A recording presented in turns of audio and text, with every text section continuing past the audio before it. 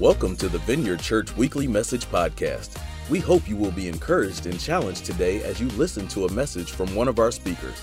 Prepare your heart and get ready to receive a word from God today. Good morning, everybody. My name's Mark Pope. I'm the lead pastor at the church. Really nice to see you guys today. Thanks for joining us, whether you're here in the auditorium or one of the venues, chapel, different places. Hey, you guys, hope everything's going well. I do hope that you will take a look at the different service opportunities for 24 Hours to Love Our City. I think it's a super important time for us as the church to not be disengaging from helping people. We got to figure out how to get out there and help people. It's what Christians do. And so Kathy Smarella and her team have figured out several great ways we can serve our community. And so I believe they all come in 2-hour blocks, so you don't have to serve the whole 24 hours. Grab an idea, 2-hour block, and serve, and we can make a difference. And I think it's just a great time to be doing that in the COVID-19 situation with all that stuff going on. We need to be out there trying to figure out how to make a difference. There are other opportunities in your program or online. Make sure you're going to thevineyard.info, checking things out. I guess I'll plug one. Can I plug one? Sure, I can. In a week or so, I'm going to start working on our fall series, which is called Asking for a Friend.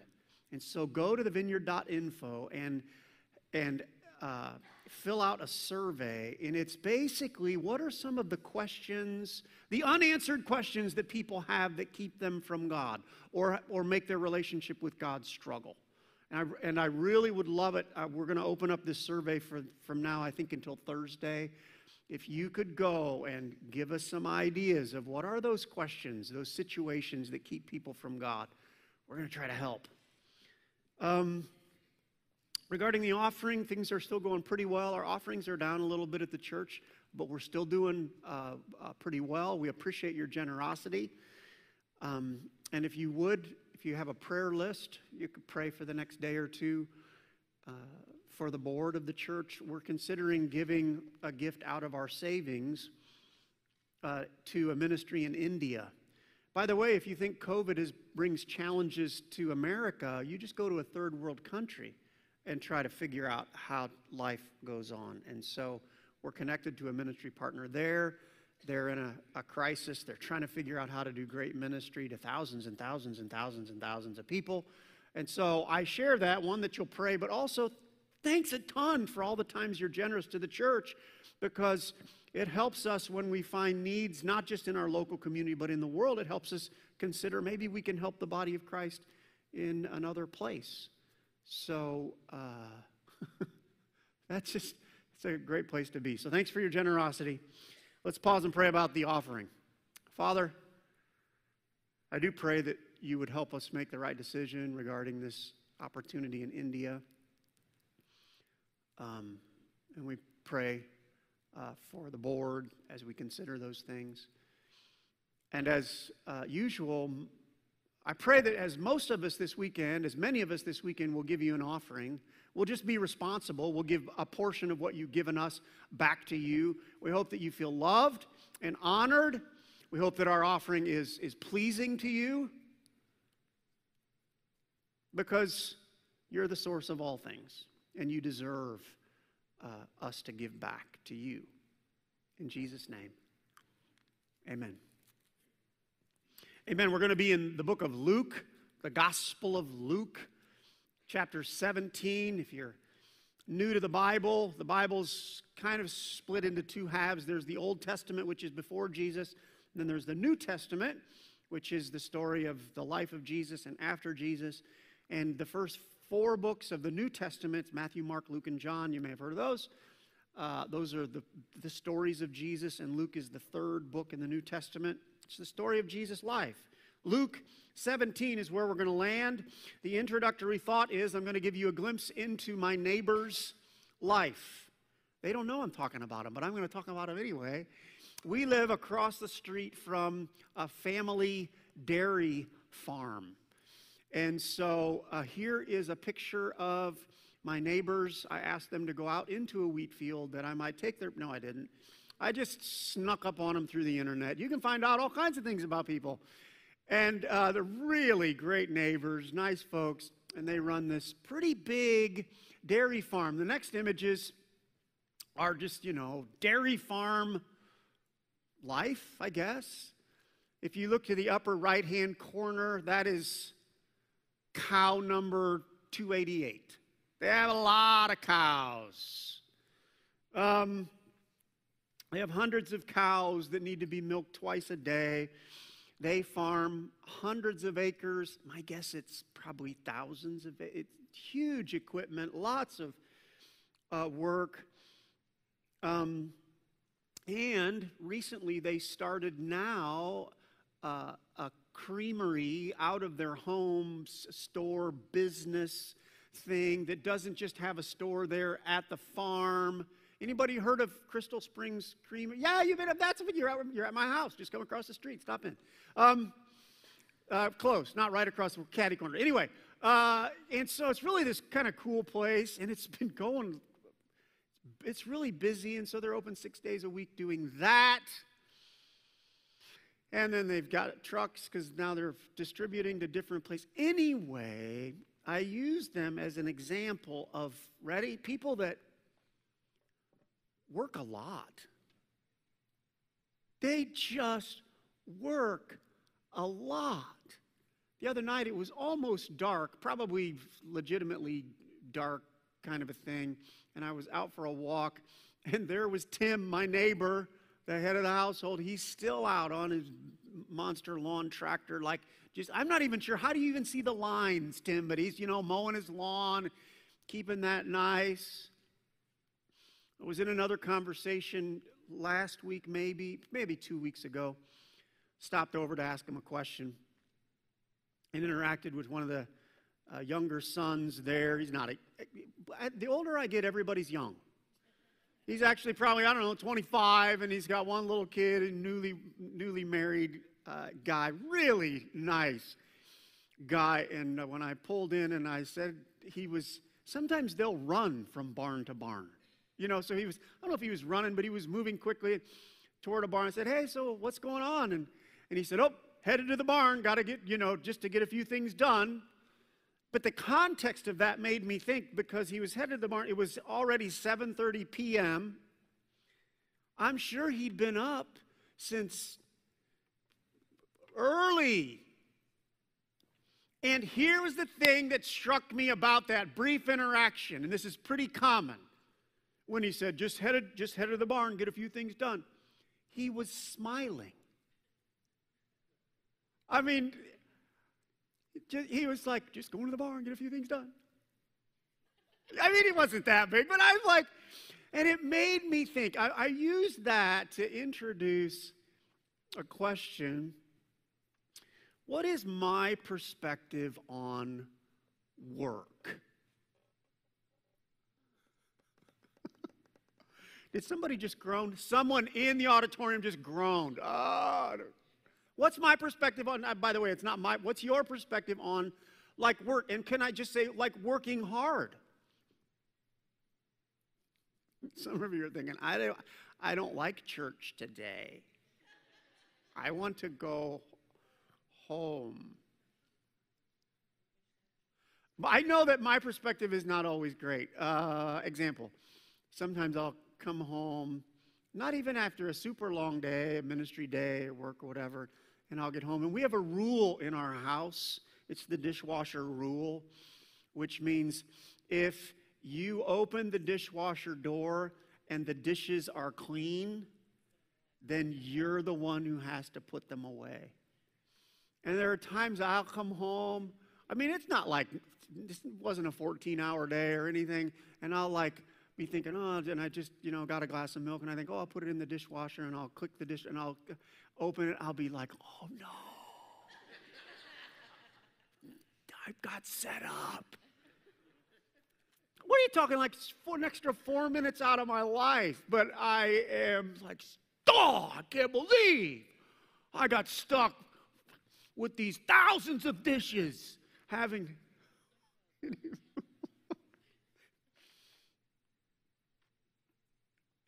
Some studies indicate that up to 85% of people hate their jobs. Now, I'll give you a thought in there. I would submit to you that a lot of people that hate their jobs, it's not mostly the job's fault. You know, we live in a country where there are people all over the world would love to have a job like that. Part of the reasons we're struggling with our job stuff is not because the jobs are so bad. It's our perspective on work needs adjustment.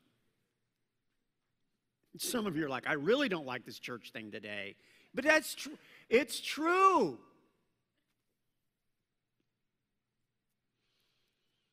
I'm going to go spiritual on you for a moment.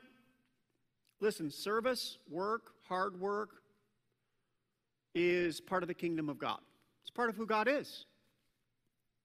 In John 5:17, Jesus said of his Father, our Father, he said, my Father is always at his work to this very day. And Jesus said, and I too am working.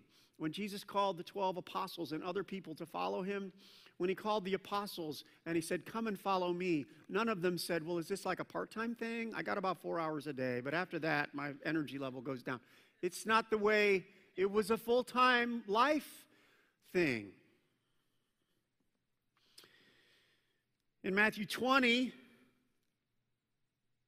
the conversation was centered around who's going to be great in the kingdom of God. And Jesus said, whoever wants to become great among you must be your servant. A servant serves. Goes on to say, whoever wants to be first must be your slave. A slave works. Hold that thought. We're in a series called Kingdom Stories, and we're going to look at a parable about a servant and having a servant attitude and a servant heart.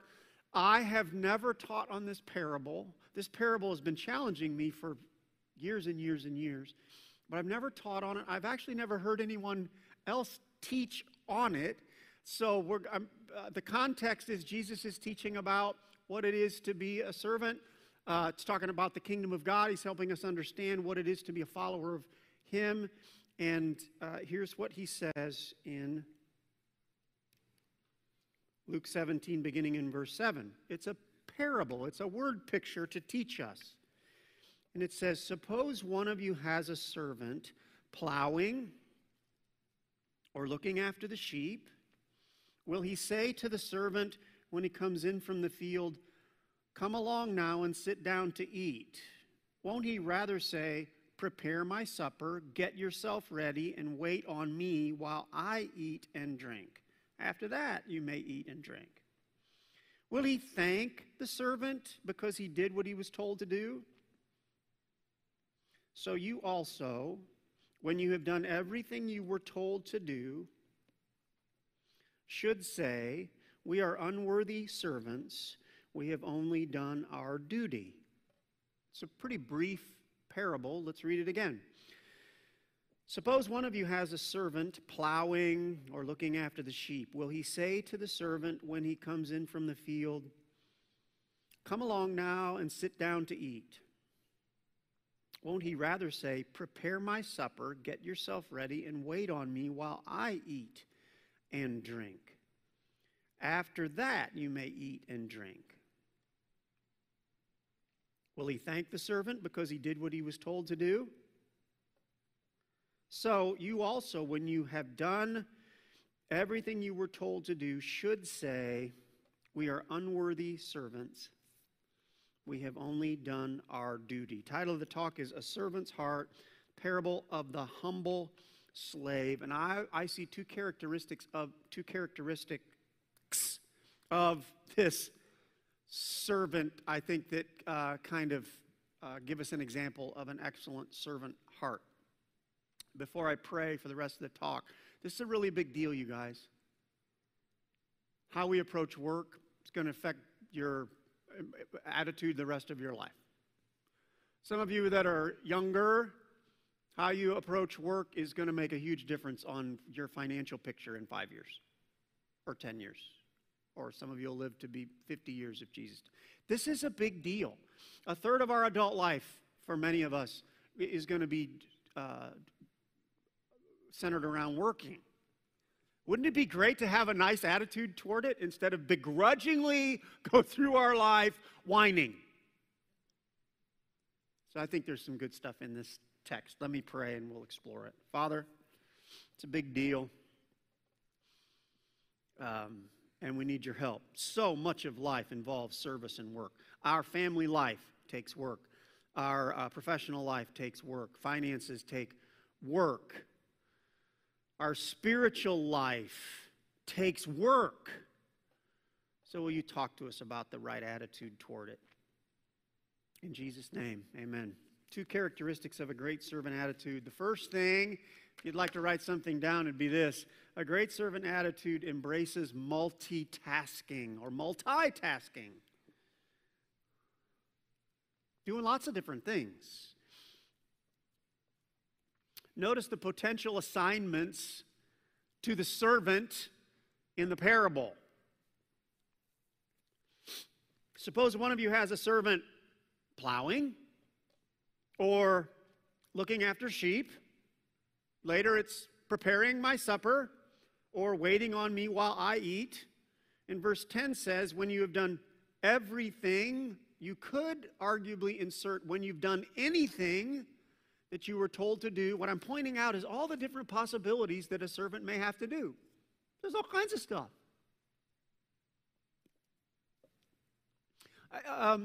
Some of you have job descriptions at work. How many of you have job descriptions? How many of you have a job? The 3 of you? Thank you for carrying us economically. You 3 have jobs. No. Right? Most of our job descriptions, I think, have on the job description this phrase at some point, and other duties as assigned. How many of your job descriptions have, and other, right? And by the way, you may have to do whatever it takes to get the job done. Here's what I would tell you. In the kingdom of God, in our spiritual job description for Jesus Christ, that phrase, can you put it up on the screen again? It has it. That's on our job description. And other duties as assigned. Whatever God needs done. I was thinking of the disciples, how many different things that they were asked to do. Up on the screen will be just a list. There are times they were asked to be a healer, an exorcist, a crowd controller, a food server. When Jesus was multiplying the fish and bread, right? Get your serve on. They were just, what are you doing today? Put on this, what's a thing that you put on if you're apron, thank you. I was thinking a bib. And I'm like, that's not right. Put a bib on and go, okay, anyway. Food server, a prayer, a preacher, a grocery shopper. At one point it says the disciples went into town to go to buy bread or buy food. The last one, and we're going to explore this a little bit, a donkey fetcher. That was their big assignment one day. Go fetch me a donkey. I don't know if Jesus ever said fetch, but in Luke 19, here's their assignment. Go to the village ahead of you. As you enter it, you will find a colt. Other Gospels tell us it was a donkey. It was a mule tied there, which no one has ever ridden. Here's your big job. Untie it, bring it. And bring it here. They are donkey getters. Now, just to understand a little more of the context, 9 chapters before, so that was months before, these men whose big job now is to go and retrieve a donkey, they had been endued with power from on high.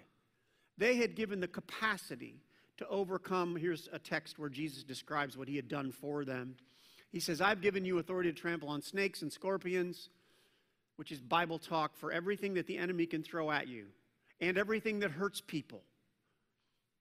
And to overcome all the power of the enemy. Nothing will harm you. In that same setting, there was a transformation in the disciples' life. So they went out into the countryside and they healed every sick person they came across. They preached the gospel. These were big. They could confront any demon and win.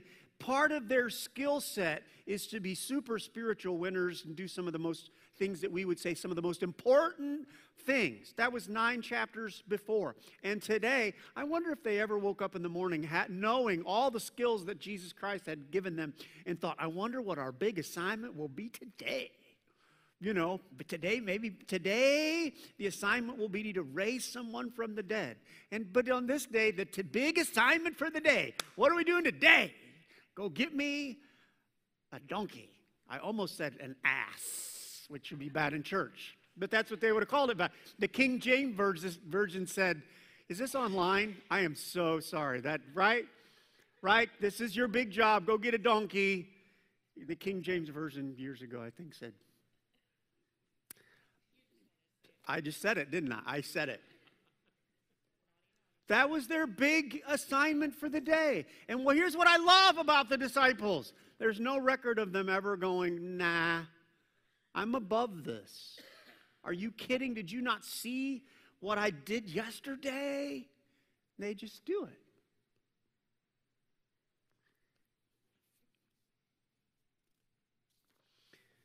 Fill in the blank. Even the elite apostles embraced their lesser tasks.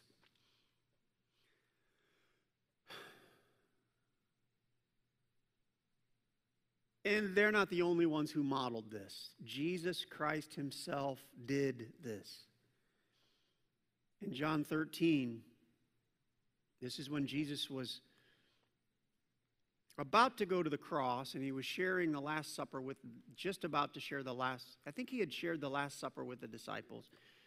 And it says, Jesus knew that the Father had put all things under his power, and that he had come from God and was returning to God. Pause. Jesus knows he's the man. He's the Savior of the world. He was part of the creative process of the universe. He knows all that about himself. And so what does he do? And it says he gets up, takes off his outer garment, wraps a towel around his waist, and starts washing the disciples' feet. Just modeling. He was even Christ himself was not above. In fact, what he modeled was service. Jesus set an example of service without boundaries. And by the way, I would bet that the disciples' feet were way more gnarly than that foot. Right?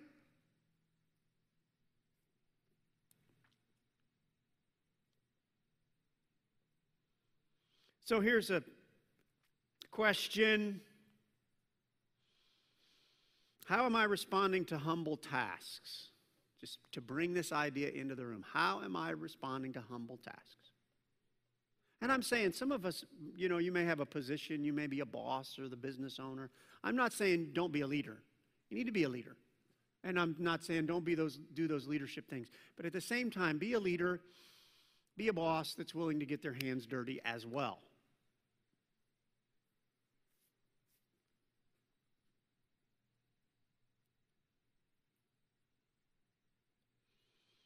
A great servant attitude embraces multitasking. And I want to do one other challenge. There might be a little bit of a rub with this idea of service. Folks, in the midst, and I'm going to direct some of this toward those of us online, if you're secluding yourself. This idea of serving others and serving God, there is not an out. It doesn't say serve God and work hard except when there's a pandemic. We have got to figure out. Now, I'm not going to get into the details. I don't know how you work it all out. But I know that when we stand before God someday and he looks at our service record, it would be tragic to find this 6-month period in 2020 and God says, what were you doing then? And you said, I just didn't do anything because I was afraid of. Didn't you know, God, that the COVID? And I'm telling you, it is not, I don't know the details of it, but we've still got to wrestle. You got to wrestle with God. How am I still going to serve the world? How am I still going to serve my neighbor? How am I still going to serve, how am I going to figure out something so I'm doing something for the kingdom and moving it forward? And I'm not going to tell you exactly what that is, but you got to figure out something. Service is what Christians do. We have to figure out, what am I going to do to make a difference? We live in a world, you know I'm off my notes right now, don't you? But we live in a world that's in desperate need for someone who cares, who loves, who serves, who helps. And when the world may shrink back, the Bible says we're not a people that shrink back. We have to figure out how to still be helpful in the midst of that. And so just keep wrestling with that, keep figuring it out, because it's too important. The world needs us too badly to stop. The light has got to stay on, because we're not just talking life and death. We're talking about eternity, not eternity. And that trumps the scariness of the illness at times, okay? So we've got to keep pressing in on that. No, don't encourage me. Stop encouraging me. Stop it. But it's super important. Okay, so let's move to the second point.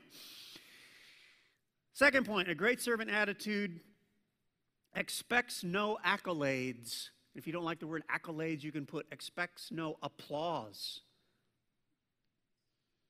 The last phrase, verse 10, when you've done everything you were told to do, you should say, we are unworthy servants. We have only done our duty.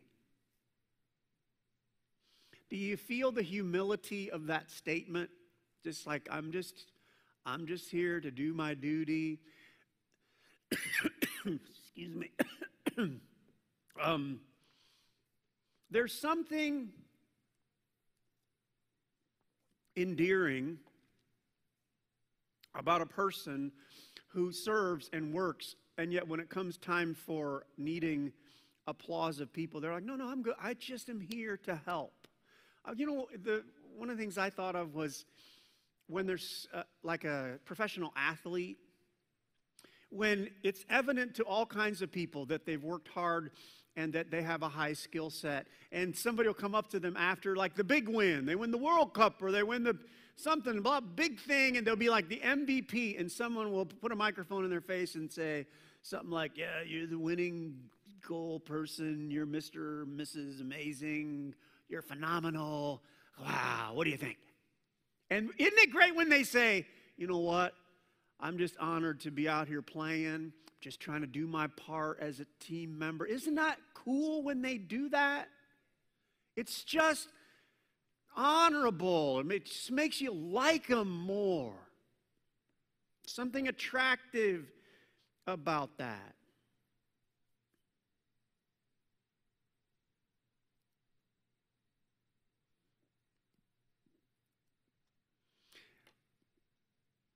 I also want to talk about here with not needing the applause of other people. There is something healthy about us just serving because we're created to serve, whether anyone acknowledges us or not. It is healthier for us emotionally. One of the things that will steal the joy of service is us waiting for someone to acknowledge our service. Does that make sense? I'm going to give you actually two reasons why human attention is short-lived. First, let me just admit, when we serve or do different things, sometimes it's easy to just want someone to pat us on the back. Maybe it's just me. I'm sure you're all better at this than I am. But if and when I do empty the dishwasher, I just want my wife to notice. I want to post it online. Hey, did you see that? The dishwasher's empty. I wonder who did that. Or yesterday I was mowing the lawn, and I was just finishing up, and my wife was coming home from work, and she pulled in the driveway just as I was done with the lawn, and I thought, yes, because she saw me out mowing the lawn. None of you feel that way? No, you're just going to let me. But it's not the best place to live is to not worry about whether other people see what you're doing. Because human attention is short-lived, because what if they don't notice? And then you're honked off for the rest of the day. Didn't you see that what would happen if I said, hey, honey, just so you know, I emptied the dishwasher. And she said, so what? What do you mean, so what? Does that, because it's not the best way to live is to want acknowledgement for other people. That can ruin, right? Welcome to divorce court. She did not acknowledge that I made the bed. Or whatever.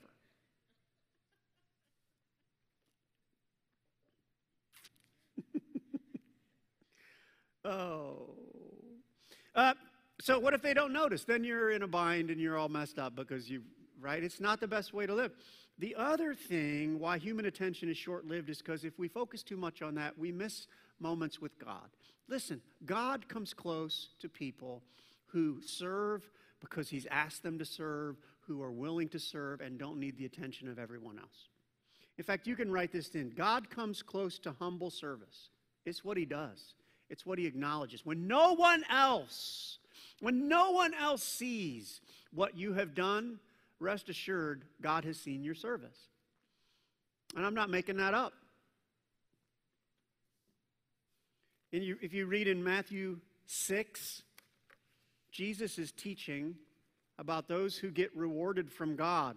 And he says, starting in verse 1, he says, be careful not to practice your righteousness in front of others to be seen by them. If you do, you will have no reward from your Father in heaven. That's the topic sentence for 18 verses that come following that. And you can read them in Matthew 6. And from there, he does 3 different teachings. The first one is on giving, and then on praying, and then on fasting. And that all sounds like work, doesn't it? Right? Giving and praying and fasting. But in the midst of that, after every little teaching, he says, then your Father who sees what is done in secret will reward you. That's after the giving, and then after the praying. Same sentence, same words. Then your Father who sees what is done in secret will reward you. After that, then your Father, 3 times in the section, which is a narrative, a biblical way of emphasizing a truth that is super, super important. It's 3 times. Your Father sees what is done in secret. You can write this in. When it seems like we are working alone, God is coming alongside. He sees it. Especially when we're working alone, when we're serving alone, when we're doing it in secret.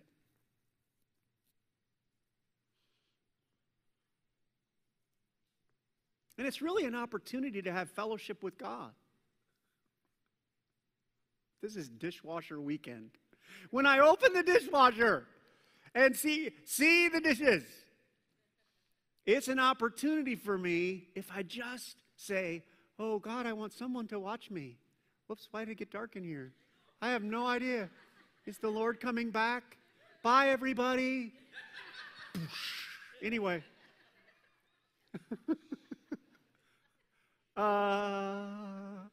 If I open the dishwashing, it really is an opportunity for me to go, I want someone to notice. And if I just had better fellowship with God or the days that I am, I think God looks down and he says, I'm watching. When you help your neighbor, when you do those things that no one else sees, the Father is like, I'm watching you. And I'm going to reward you for those things.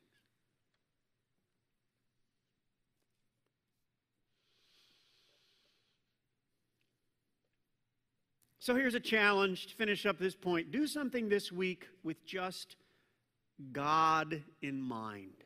Do it today. Do something for someone.